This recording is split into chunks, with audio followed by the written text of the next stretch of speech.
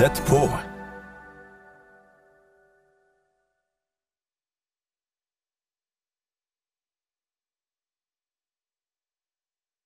Ja, hallo, mitt navn Stig Magne Heitman. Jeg takknemlig for å få lov til å være med på programmet. For et par dager siden så var jeg i studio direkte, og jeg fortalte om mine nye kristne somaliske venner. Blant annet dem jeg har skrevet om i denne boken her, som heter En ny dag gryr i Somalia. Og så fikk jeg en veldig oppmuntrende hilsen på en tekstmelding i går fra en eldre kvinne som forteller at hun ofte må ta taxi når hun skal til lege. Men de fleste taxisjåførene er fra Irak og Tyrkia og Somalia. Og dette må være jeg kjenner ikke denne kvinnen, men hun må være veldig vennlig og åpen, og ha en fin tro på Jesus. Så hun forteller ofte taxisjåførene om sin tro på Jesus, og får snakke med dem om deres tro også, og opplever at de er så åpne for å høre evangeliet. Og nå i dag har jeg lyst til å fortsette litt å snakke om somalske kristne. For et par måneder siden så besøkte jeg et par av nabolandene til Somalia. For jeg hadde sånn trang i meg til å høre flere vitnesbyrd fra somaliere som hadde vendt om fra islam til troen på Jesus. Og de vitnesbyrdene de er omtrent skrevet ned nå, ferdige, og ligger i et bokmanus som sannsynligvis kommer til høsten. Og bokmanuset det heter «Det drypper honning fra himmelen». Den titelen bygger på en drøm som en leder i den somaliske lille kirken hadde for noen år siden. Så jeg skal si litt mer om hva det innebærer senere. Men den vi skal møte spesielt i det jeg forteller nå, det er en ung kvinne som vi kaller Hoda. Det er et pseudonym, for jeg kan ikke fortelle hennes egentlige navn, skal heller ikke vise en bilde av henne, men jeg har fått lov til å fortelle historien og vise bilde av henne litt bakfra. Så hvis du vil se bilde av henne, så kan du gå inn på min Facebook-side, og så kan du ha henne som med i dine bønner. Jeg har lyst til å begynne med å lese litt fra en salme 7, som har overskriften En Shigajon av David. Han sang den for Herren på grunn av benjaminitten Kush, altså en som forfulgte David og ville han til livs. Og så sier David, Herre min Gud, jeg søker tilflukt hos deg. Frels meg og berg meg fra alle som jager meg. La dem ikke rive meg i stykker som løver og slippe meg bort uten at noen berger meg. Våkn opp, min Gud, du som stevner til doms. La folkene samle seg rundt deg, ta ditt sete over dem i det høye. Det er faktisk omtrent halvparten av salmene som handler om at den rettferdige, gudfryktige, blir forfulgt av de urettferdige og gudløse. Og så hadde jeg da vært i dette nabolandet til Somalia i en del dager og skrev dagbok hver dag. Og den 4. dagen så skriver jeg, jeg har hatt mitt bibelstudium. Jeg er rystet over 2 ting. Det første er at minnene fra samtalene med forfulgte kristne fra Somalia følger meg. Det andre er at jeg leser salmene i Bibelen på en måte som skaker meg. Jeg har lest dem mange ganger, og jeg kjenner også det innholdet som taler om at de gudfryktige og rettferdige blir forfulgt av de gudløse og urettferdige. Ja, jeg har vel talt om det og skrevet artikler og bøker om det, men aldri tidligere har det rystet meg slik som nå. Her sitter jeg ansikt til ansikt med mennesker som har opplevd forferdelig forfølgelse. De blir levendegjøring av mange av salmenes ord. Det er ikke bare halleluja i salmenes bok, det er også mye smerte. I boken som jeg skrev for mange år siden, for 15 år siden, Men Gud ikke beseiret, den forfulgte kirkes historie, skrev jeg, 99% av Somalias befolkning er muslimer. De kristnes antall er forsvinnende lite, og de kan knapt våge å stå fram. Følgende vitnesbyrd ble presentert av Voice of the Martyrs og kan illustrere forholdene de kristne lever under. Dr. Osman Sheikh Ahmed, en velkjent person blant de mest utdannede i Somalia, ble skutt og drept 7. oktober 2005 i den nordlige delen av hovedstaden Mogadishu.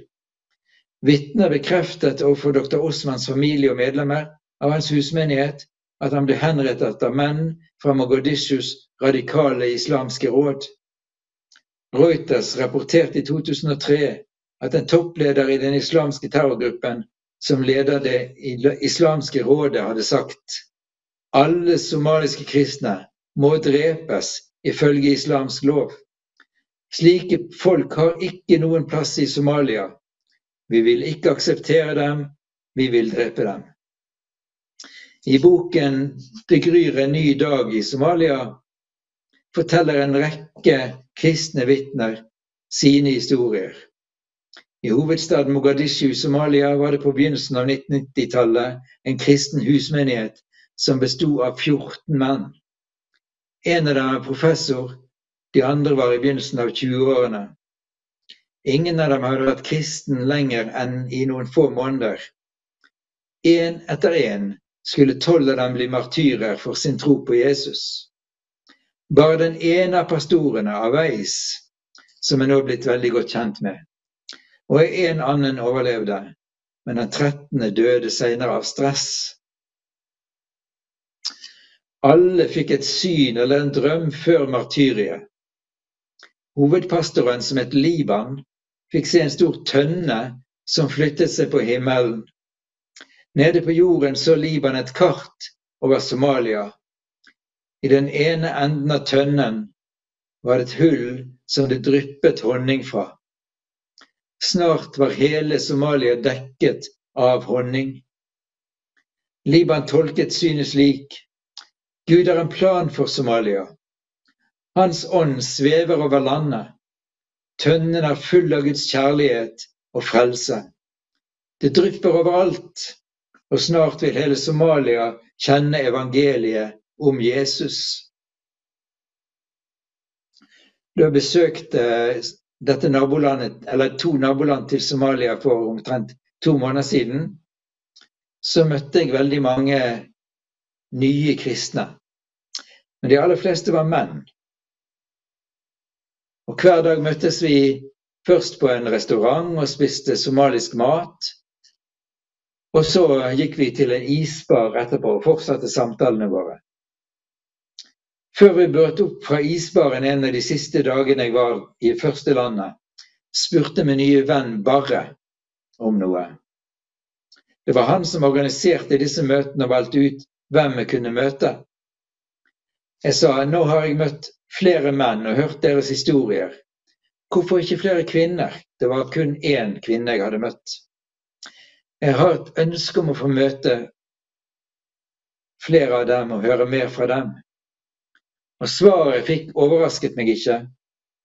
Konsekvensene er ofte mer dramatiske for kvinner enn for menn når de velger å følge Jesus. For det første stenges de ute fra å søke kunnskap utenfor det familien og mennene deres gir dem.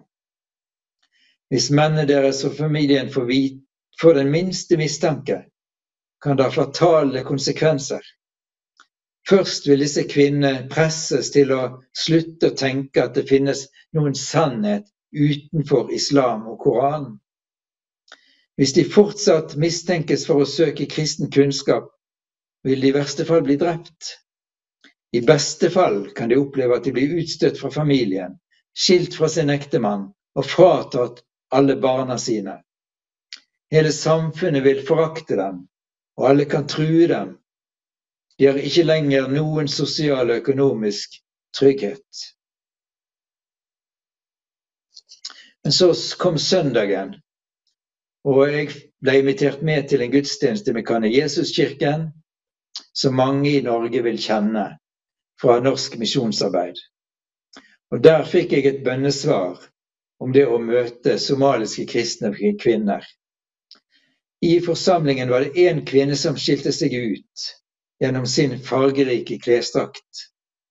Mange av de andre gudstjenestedeltakerne var vestlige misjonærer og hjelpearbeidere. De var kledd som på en vanlig ukedag, hverdagsklær som vi sier i Norge. Men alle etiopierne og de andre afrikanerne var kledd i fine søndagsklær. Denne kvinnen skilte seg ut fra alle andre med både drakt og skaut. Men ansiktet hennes strålte under hele gudstjenesten. Jeg kaller henne Huda. Hun kom fra Somaliland. Som mange andre var hun interessert i å komme i kontakt med unge på sin egen alder rundt om i verden. Huda var ikke lenger troende muslim, var en nominell muslim og ganske sekulær, der hun bodde i dette nabolandet. På Facebook fikk hun en venn på Malta. Etter å ha hatt kontakt en tid spurte vennen på Malta om hun kunne få be for Huda. Jeg ikke troende, jeg tror ikke på noen religion, svarte Huda. Men likevel aksepterte hun å bli bedt for. Bønnen ble innledet med «Kjære Jesus». De ordene, «Kjære Jesus», var som et elektrisk støt. Og den nye vennen på Malta kjente visst Jesus personlig. Tenkte Huda, det var noe annet enn bønnelivet i moskeen. Facebook-vennen på Malta sendte bønnen Jesus lærte disiplene, vår far i himmelen, på Messenger til Huda. Da Huda leste denne bønnen, skjedde det noe underlig inni henne. Det var som det på nytt gikk en elektrisk strøm gjennom henne. Gud kom til henne som hennes himmelske far. Huda ble totalt forandret. Hun begynte å lese i Det nye testamentet på somalisk, og i hemmelighet fant hun små undergrunnskirker. Slik oppdaget hun at det var flere, ja ganske mange kristne i Somaliland. Men da slektninger fant ut hva hun drev på med, ble livet utrolig vanskelig, og ble truet på mange måter. En dag flyktet Huda fra Somaliland til Etiopia. Der oppsøkte hun straks andre kristne. De evangelisk kristne tilhørte Magne Jesuskirken, sånn som misjonskristne i Norge kjenner til. Nå er Huda student ved bibelseminaret, og målet og ønsket er å reise til grenseområdene mot Somaliland for å forkynne det gode budskapet om Jesus, han som forvandlet hennes liv gjennom en disippel på Malta. Samtalen vår måtte ta slutt den søndagen, men han levde fortsatt i meg, og jeg ønsket å høre mer.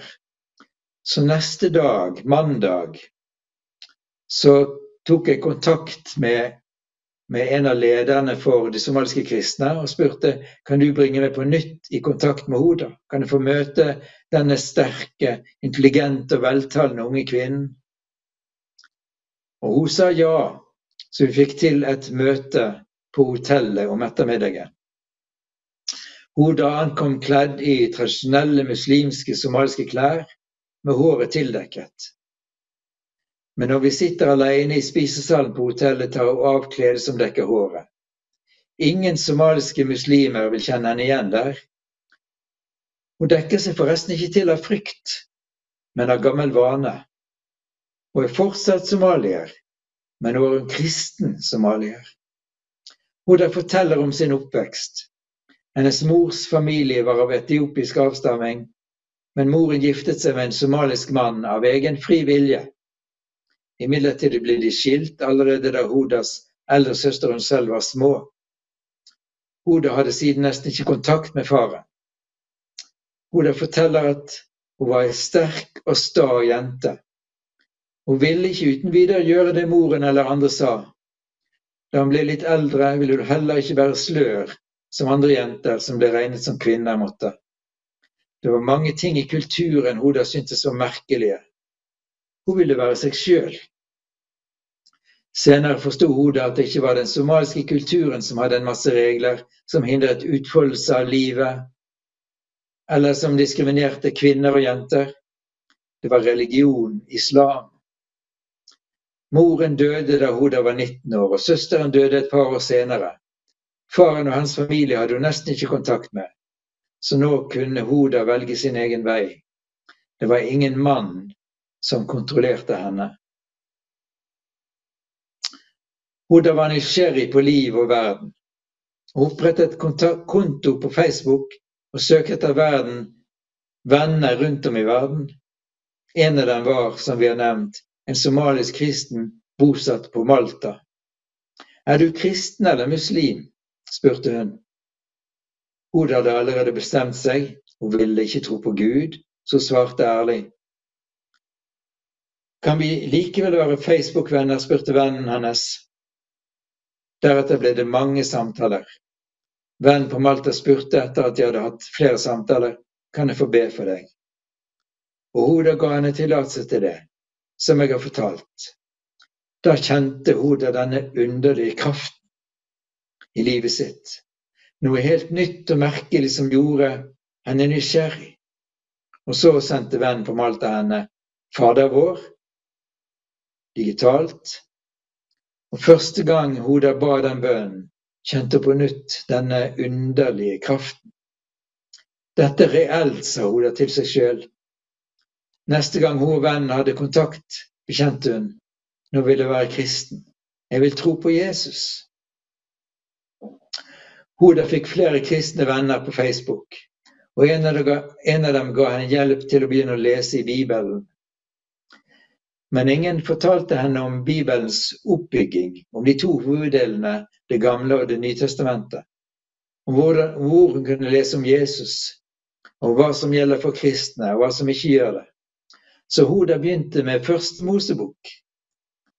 Det var mye hun kjente igjen fra Koranens beretninger, mange navn som var ganske like og så videre.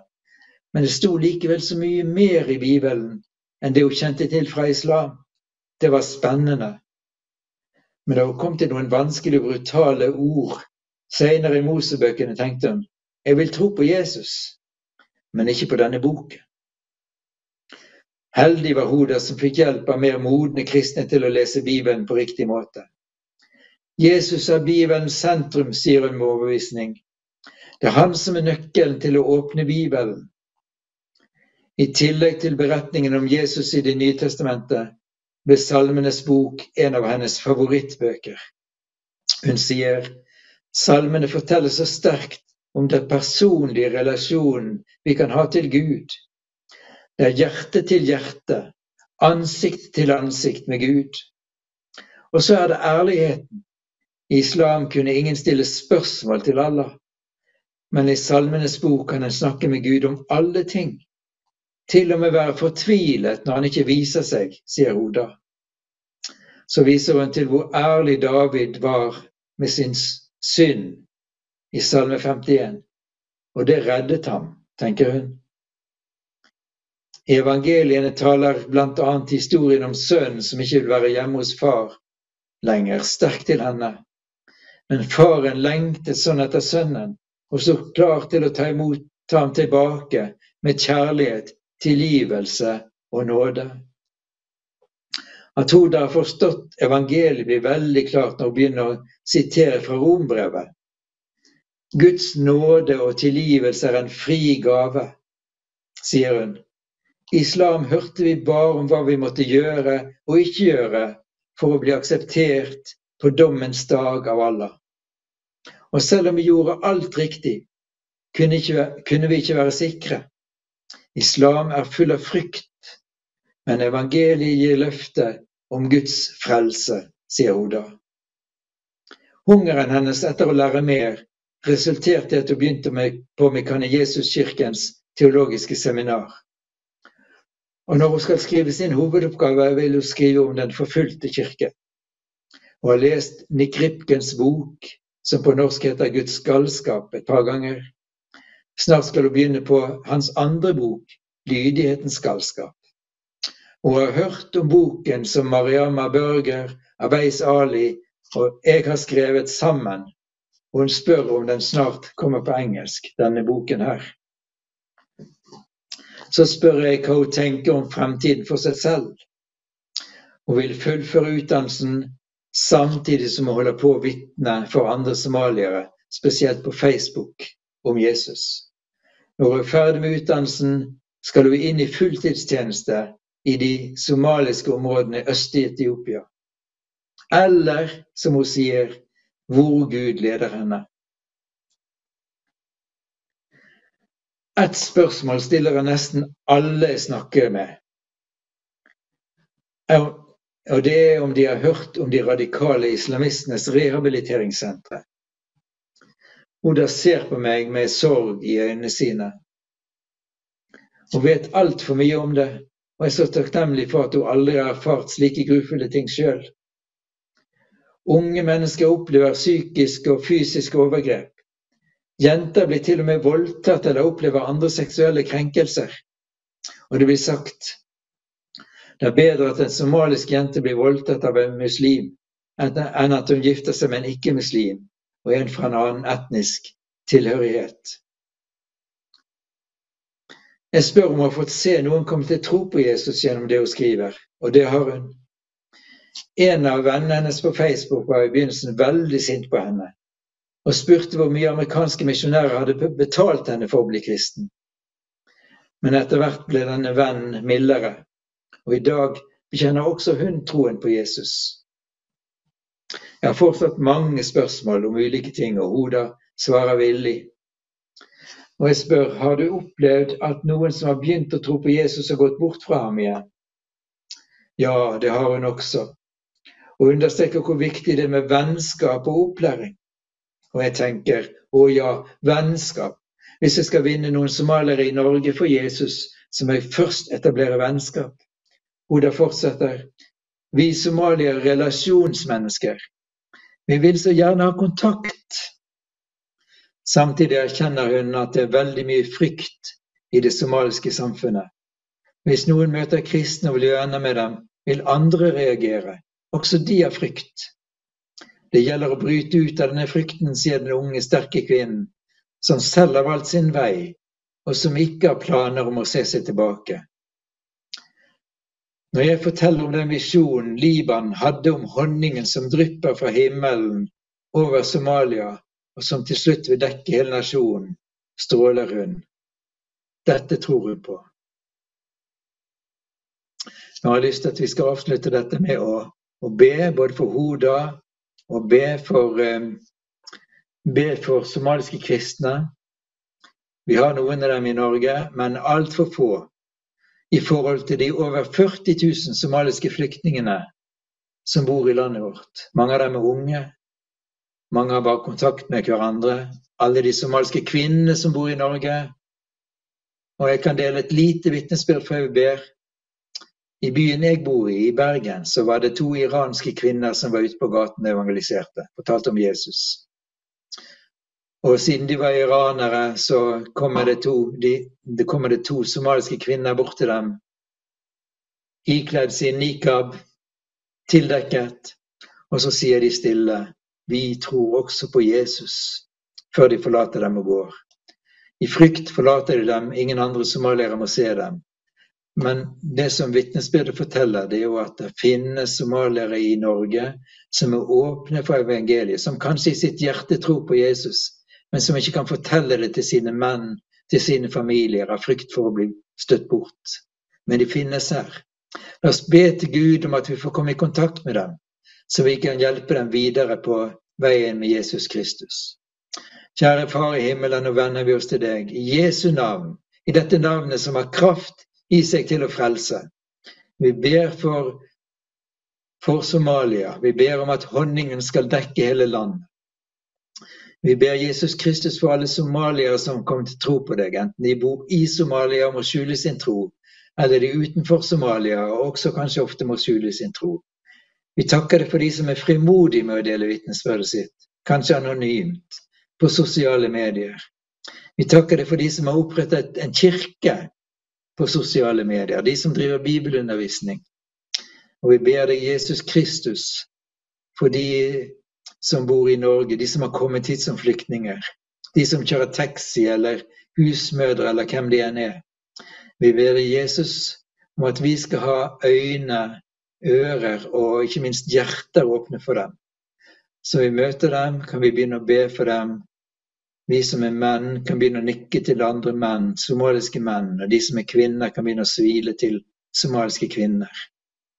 Jesus, vi ber om at de skal få oppleve en kjærlighet for oss som er kristne. Og vi ber om at du skal åpne deres øyne, så de ser at islam er ikke en religion fra Gud, men at de skal få lov til å lære deg å kjenne Jesus, den eneste veien til frelse. Så Herre, la din velsignelse og nåde være over dem, og hjelp oss som er dine til å elske dem inn i ditt rike, og ta vare på de som vil søke deg. I Jesu navn. Amen.